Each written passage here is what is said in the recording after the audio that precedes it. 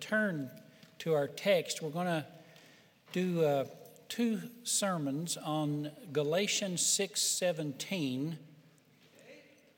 Galatians 6.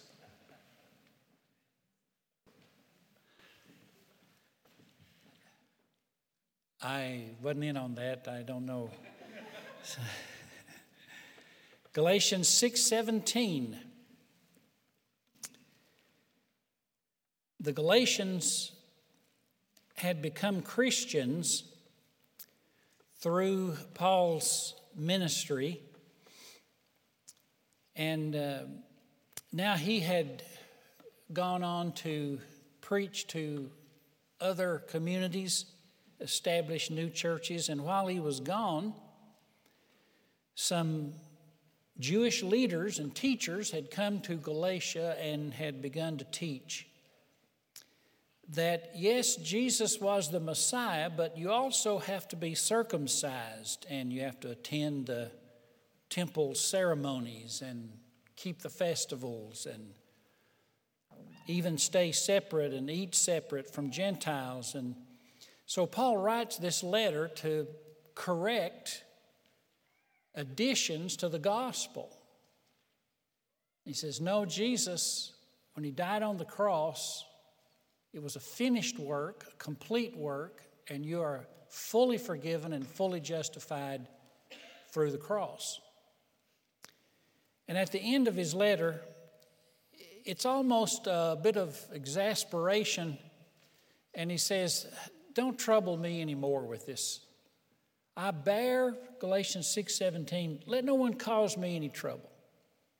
I bear in my body the marks of Jesus. And the word marks is in the Greek text, the stigma. Do you know the word stigma? It's a kind of something that's embarrassing. It's an awkwardness. Paul says, I bear the stigma. There's a certain shame that goes with being a Christian. I have borne that shame, and the proof is in my body. And of course, what he meant by that was all the beatings and the stonings and the whippings that would have left Paul marked both in front and in back, probably even disfigured in form and face. So he says, I have borne the shame. I have paid the price to preach this gospel. And so I don't want these troublemakers coming in and saying that you have to do something other than I've told you to do. It's almost a dismissive. I'm done with it. My point here is that there has always been a certain social stigma in being a Christian. Peter wrote about this in 1 Peter 4:16 when he said, if anyone suffers as a Christian, don't let him be ashamed, but glorify God because of it. Just praise God that you're suffering for Christ because he suffered for you. Most ridiculed faiths begin small, but as they are blessed of God, and if they're blessed of God, they grow and become established and acceptable and lose the stigma to a certain extent. Baptists, for example, started in the 17th century when some believers began to have Bible studies. The Bible hadn't been printed, you remember. And so nobody read the Bible. And they began to read the Bible and realized that baptism is by immersion. And so there are people who ridiculed them. And even authorities and officials came in and arrested them He said, you like water? And so they put them in these dunk tanks and it would hold them underwater and mock them for their conscience in trying to obey Scripture and being baptized by immersion. That's why I've always been a little bit annoyed when people would say, I don't want to get up in front of people. People literally drowned for their faith in following Jesus in baptism, which symbolizes the death, which goes when you go under the water, and the resurrection when you're raised up. But Baptists now are somewhat established. Nazarenes around 1900 noticed that the churches they attended were a bit stale and boring. And so they began to meet separately and pray for God's power to come down. And sometimes they would shout. Sometimes they would weep publicly. And so in ridicule, Nazarenes used to be called Noiserenes. But now, Nazarenes are very acceptable. Now, if they started doing what they used to do, they may not be so acceptable. Methodist started when some Bible students studying for ministry began to methodically get up early in the morning every day without fail, read the Bible and pray. So they were called methodical or Methodists because they had this method. And of course, Pentecostals are often referred to as what? Holy rollers. Because sometimes they would meet and they'd be standing and praising God and they would just fall over under the power of God. Now, I know some of it's fake, but some of it's not. They would just, and people, they had these blanket ministers. They come up and cover the women up with blankets so it's not too awkward while they lay there in the power of God.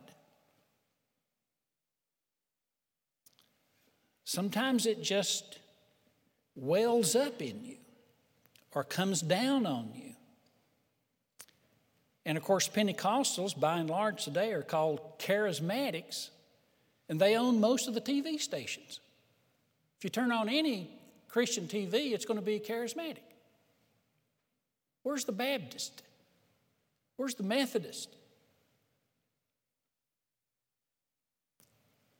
In history, these groups have often endured the ridicule and then held sway in history.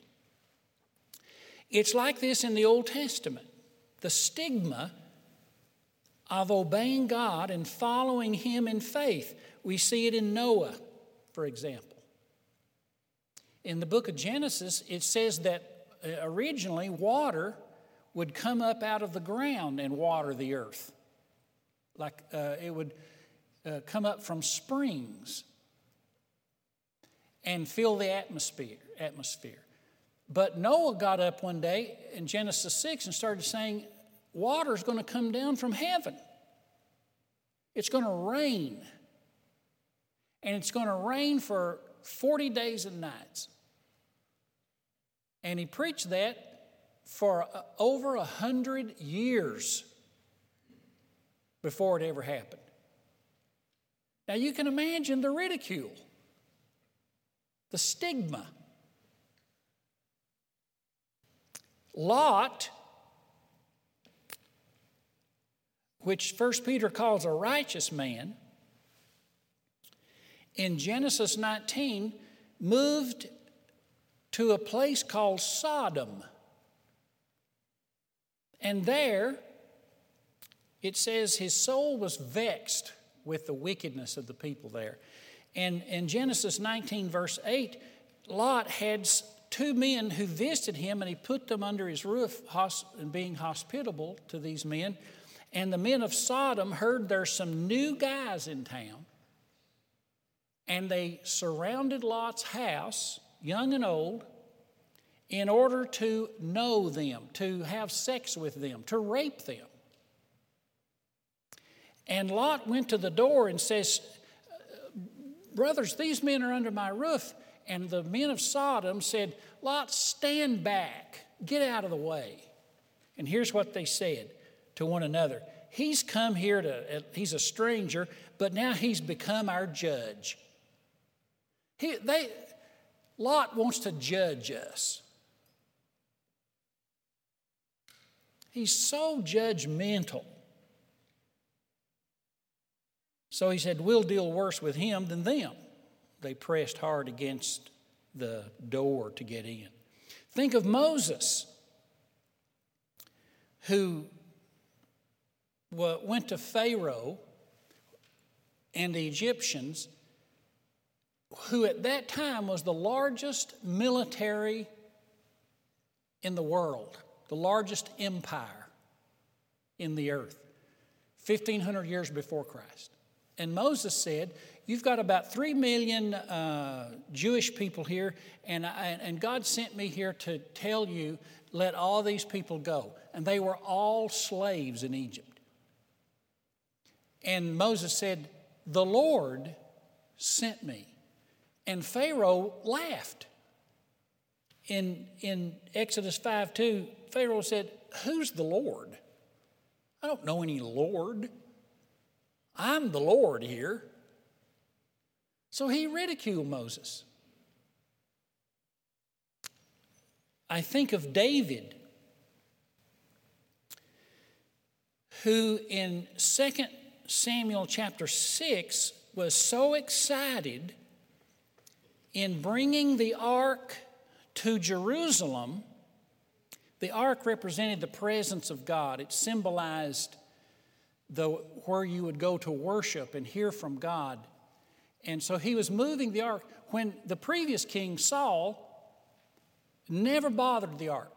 In fact, he left it alone. It was out in some field when David found it. It was totally ignored. David brought it up to Jerusalem, the center of the Jewish nation, and made it a priority. And when David was able to do it, he was so happy that he danced around the ark as they were bringing it to Jerusalem. And when David walks into his house, his wife, Michal, who was the daughter of the previous king, so she was a princess, here's what she said, 2 Samuel 6:20. Oh, and this is sarcasm.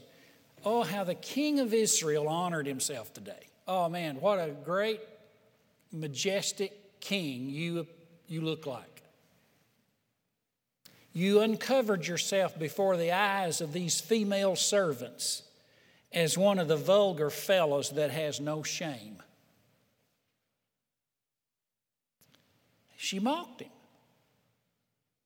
And David said to her, it was before the Lord who chose me instead of your father to bring this ark up and reign over Israel. God chose me, and I danced before him. I will continue to be happy before the Lord, he said to her.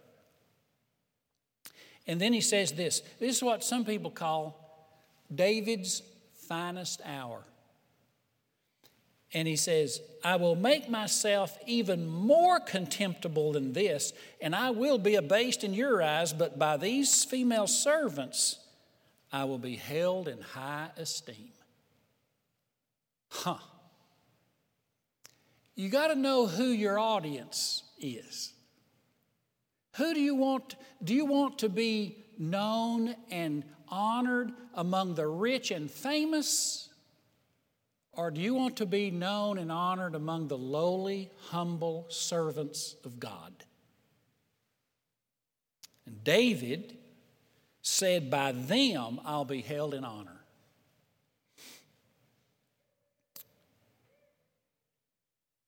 Some years ago, maybe 4 or 5, we were having services here, And we had Terry Simpson from Arkansas preach. And those of you who remember Terry Simpson, he has an anointing on him. And he hadn't actually gotten up to preach yet. We were in the praise time. And he was just about to get up and preach. And I was standing back against the wall. And as we were worshiping, the Holy Spirit just came on me. And I had to do something. I didn't know what to do. So I did the only thing that I could do. I ran. And I just took off to running. I ran around there, ran down through here, ran around there again, then ran right up the aisle. And people were, it was like, hallelujah. I'm letting it loose. I'm letting my hair down for Jesus.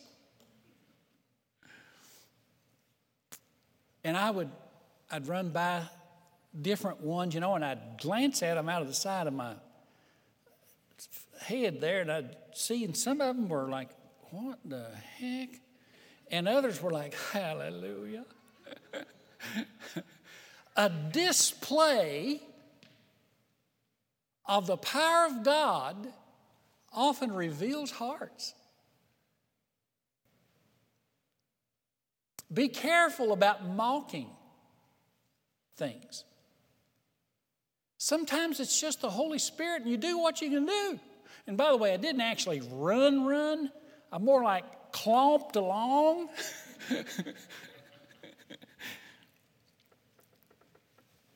But David tells this king's daughter, he said, I am not looked upon with respect by the rich and famous such as you, but by these lowly servants of God I am honored. Then we think of Jeremiah. Jeremiah the prophet. Man, he's got like 50-some chapters. Jesus is compared to Jeremiah in Matthew 16. What a famous prophet in Israel. But in his day, Jeremiah 27, he says this, I am a laughing stock all day long. Everyone mocks me. Whenever I speak, I cry, destruction is coming, but the word of the Lord is for me a reproach and a derision all day long. So you can tell a lot about a person by how they view the word of the Lord. Do they mock it? I remember when I was first started college, we had a professor who just ridiculed the Scripture. I survived by prayer and counsel from a godly man. Psalm 56:3 says, when I am afraid, I put my trust in you, that is, in God, whose word I praise. In God I trust. His word I praise. Do you praise His word? Do you say to people, man, I love the Bible. You ought to read the Bible. They have a marriage problem. You ought to read the Bible. They have sickness. They have conflicts. They have necessities. And you say, you know what will help you more than anything? What? Read the Bible. Oh. If I go to a restaurant and I open my Bible or I leave it sitting out there, the Bible's recognizable. People just avoid me. They go around. They don't sit next to me. And if there's a chair next to me, they'll pull it down. Sometimes I want to go, hey!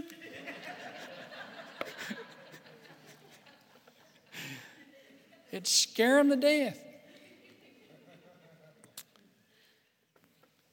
His word I praise. Then think of the apostles in the New Testament, Acts 5:40. They called on the apostles. They beat them and charged them not to speak in the name of Jesus. So they left the presence of that council rejoicing. They were counted worthy to suffer dishonor for His name, the stigma. They bore the stigma. We also think of Paul, who wrote our text today. He writes of himself, we tend to think of Paul as some great man in his day. In his day, he was not popular. He was not except among the lowly. A few church plants that he had started. But here's how he views himself. 1 Corinthians 4:13. When I'm slandered, I entreat gently. And we have become and are still like the scum of the world, the refuse of all things. The scum of the world. That's the way they viewed Paul. Today we name sons Paul, not back then. You know what scum is? In fact, I studied this a little bit some years ago. And the word, have you ever taken, maybe been several days without a bath? We used to go several days when I was growing up in Hills of Tennessee. We didn't have bathrooms inside. In fact, we didn't have bathrooms outside.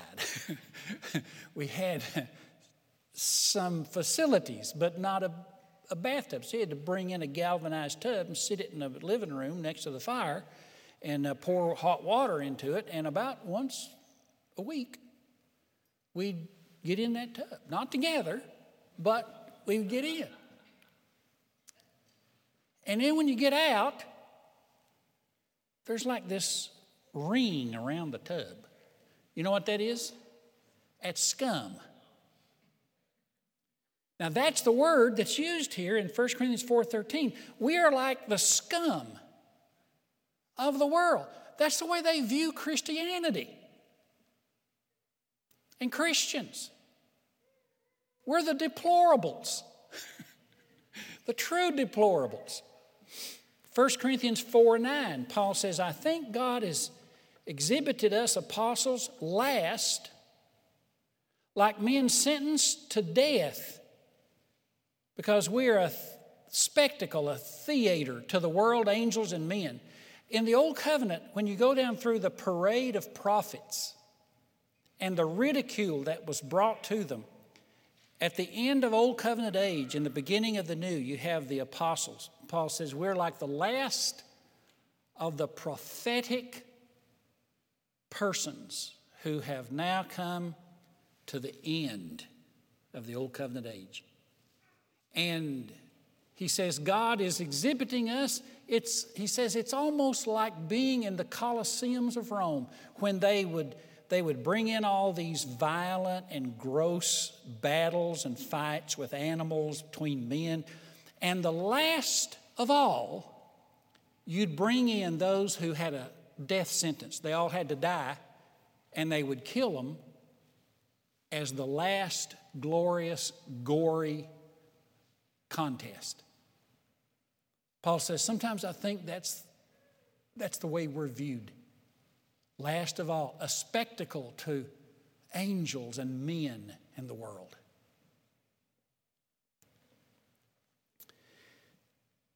But the greatest offense of all, and here we simply drill down. See, if we believe it's an offense to some extent, if you believe in creation and not evolution, that offends some people. If you believe in Adam and Eve, that we are descendants of these historical figures, not that we are descendants of some oceanic amoeba which crawled out of the slime. But if you believe in Adam and Eve, if you believe in a biblical and covenantal marriage, that offends some people. And by the way, don't call it a traditional marriage. It's a biblical marriage. It's a covenantal marriage rooted in Scripture. If you believe in the local church and supporting it by the giving of tithes and offerings, that offends people. If you believe that God answers prayer and does miracles today in answer to prayer. If you believe in the power of the Holy Spirit and the new birth, and that God can change people at any stage or age, if you believe in a final and awful judgment in which only the believer in Christ escapes, all of these subject us to being outcast, to being rejected, to being ridiculed.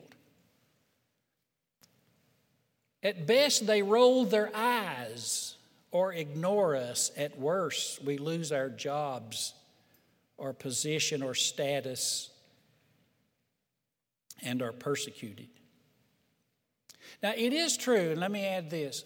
Sometimes we offend because we're somewhat offensive. Our personalities rub people wrong way, or we say at a bad time or in an ill manner. There are times when we are offensive, and that's the reason people are offended. But I'm talking about the message itself, and the Christian faith has a stigma. And if you're the most courteous, most polite, sweetest person in all the earth, you still will be an offense to many because you're a Christian.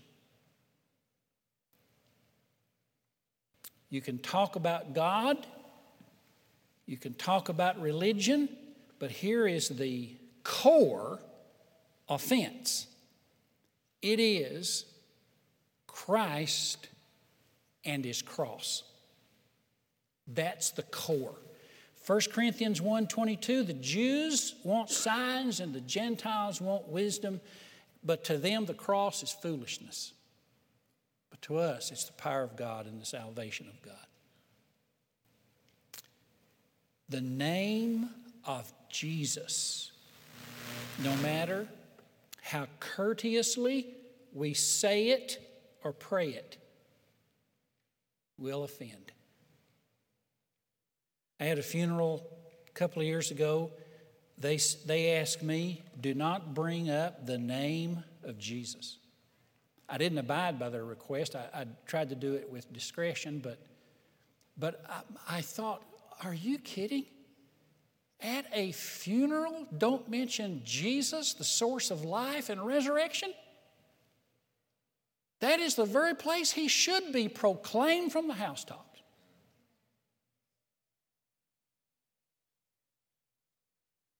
From the very beginning, Jesus' name was associated with reproach and bore a stigma. And by that I'm referring to Joseph and Mary. And you know this story. Mary is a young Jewish believer in the faith of her fathers. And she's kind of minding her own business. She's getting ready to get married to a wonderful young carpenter, skillful man named Joseph, another God-fearing Jewish man. And out of nowhere, an angel comes to visit her, Luke 1:31, and it makes this announcement to her. Mary, you're highly favored. You're going to conceive in your womb and bear a son, and you're to call his name Jesus. He's going to be great. He's the Son of God, the Most High, and the Lord will give to him the throne of David, and he will rule forever, and of his kingdom it'll be no end. Now, do you know what her name? I just saw this a couple of weeks ago. Her question, her first question, this follows in verse 34. After Luke 1:33, here's her question. How? I'm a virgin. That's her first question. The angel, the next verse, answers. The Holy Spirit will come on you and overshadow you. And he says in the next verse, because nothing is impossible with God. If God wants to give a virgin a baby, God can do that. Can I get an amen? Amen. Nothing is impossible with God. Okay. Try telling that to your parents or your neighbors. When you show up in a social setting, I mean, it was worse then than it is now. Today they probably wouldn't ask you. But then, first century Judaism, your friends and your family are strict Jews, abiding by the law. And virginity was a high priority in Israel. And you show up and you say, I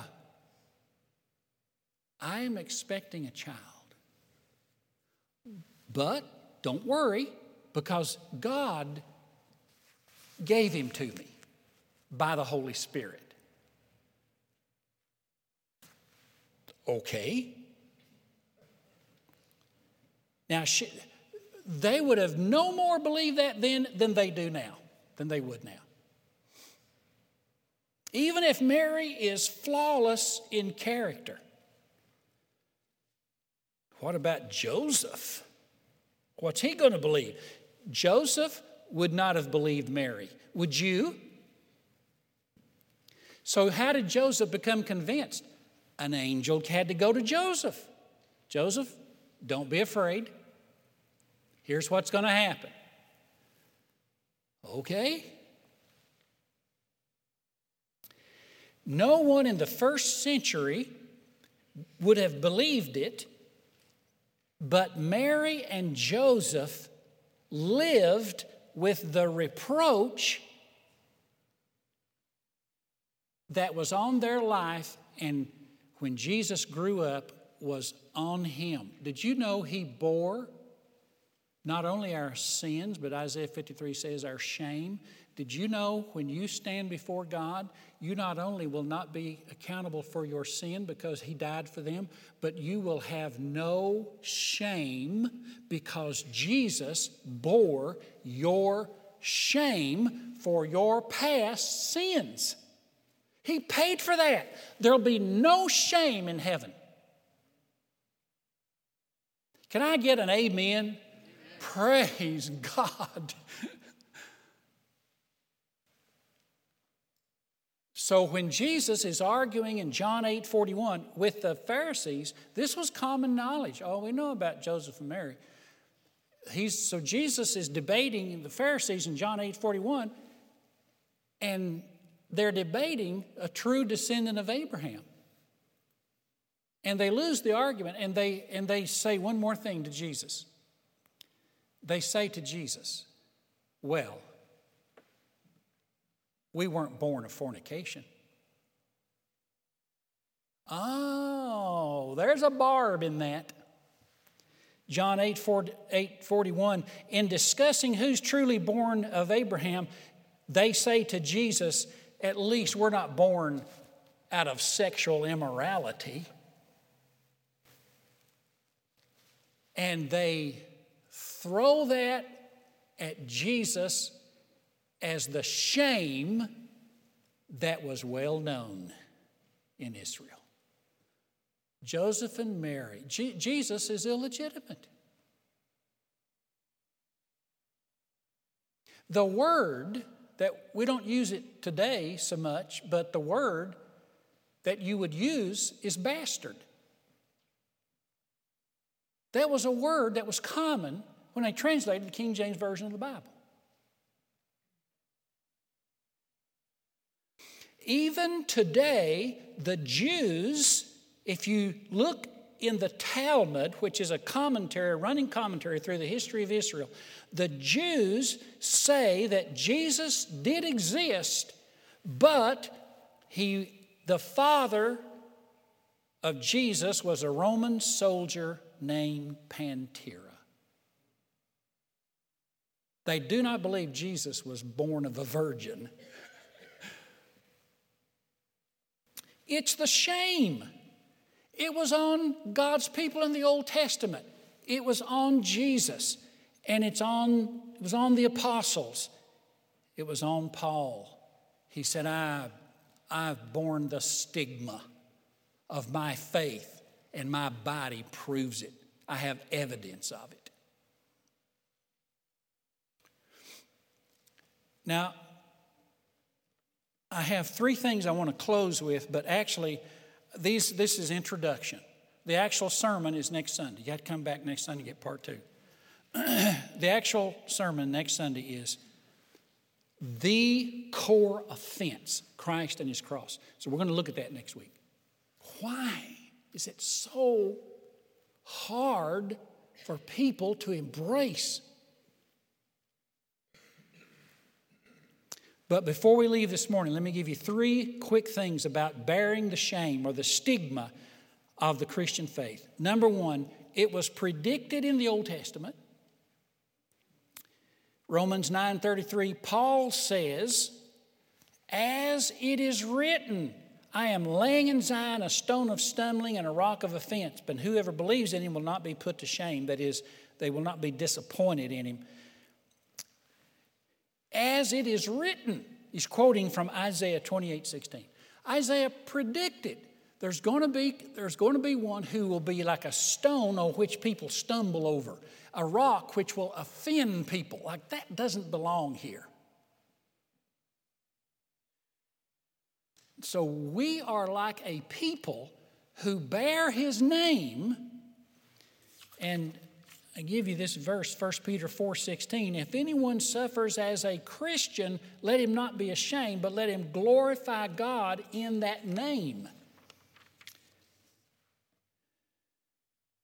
It was predicted in the Old Testament that when the Messiah comes, he would be a stumbling block and an offense. And those who embrace him and are identified with him will bear the stigma of his name. So be it.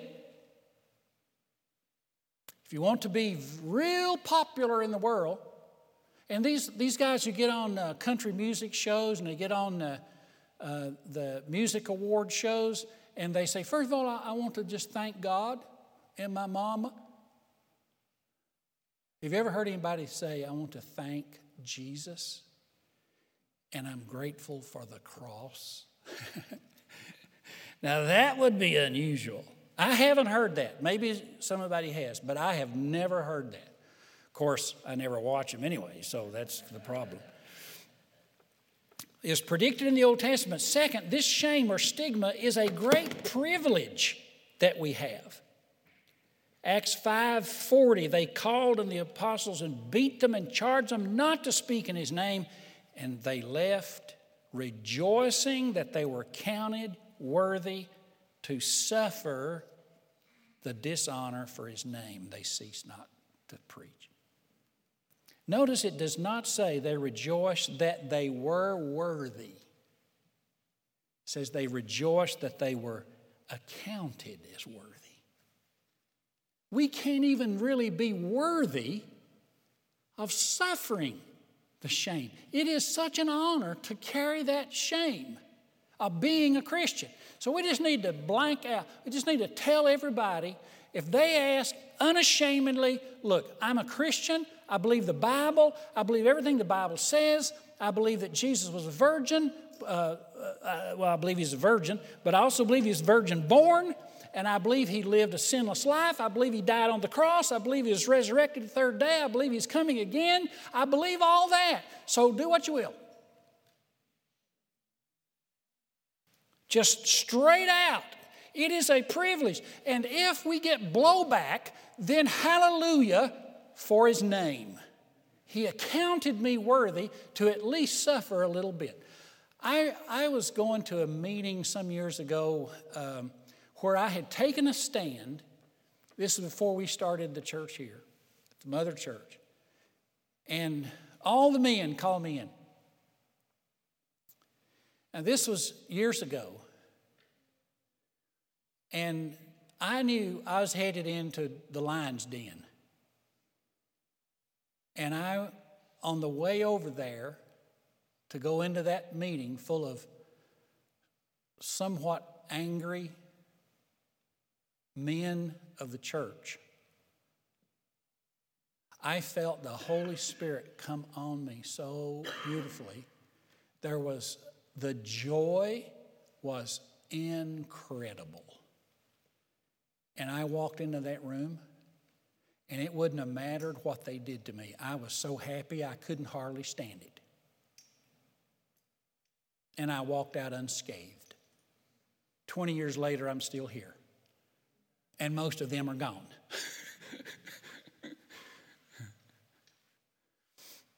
It reminds me of the preacher.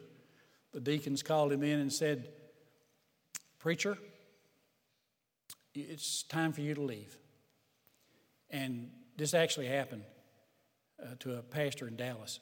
And the preacher looked at him and said, "Have you seen my library?" He said, "Do you know how long it would take me to move all them books? It'd be so much easier if you guys left." I said, "Amen." And I got a bigger one than he's got.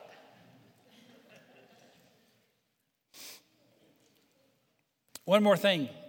All Christians will be persecuted.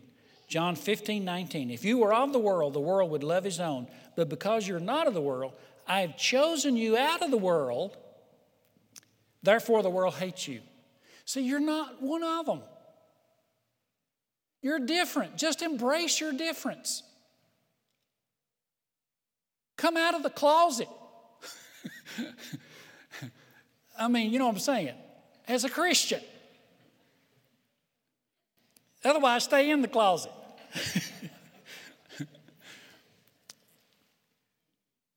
I have chosen you out of the world, therefore the world hates you. Remember the word that I said to you. The servant is not greater than his Lord. If they persecuted me, they will persecute you.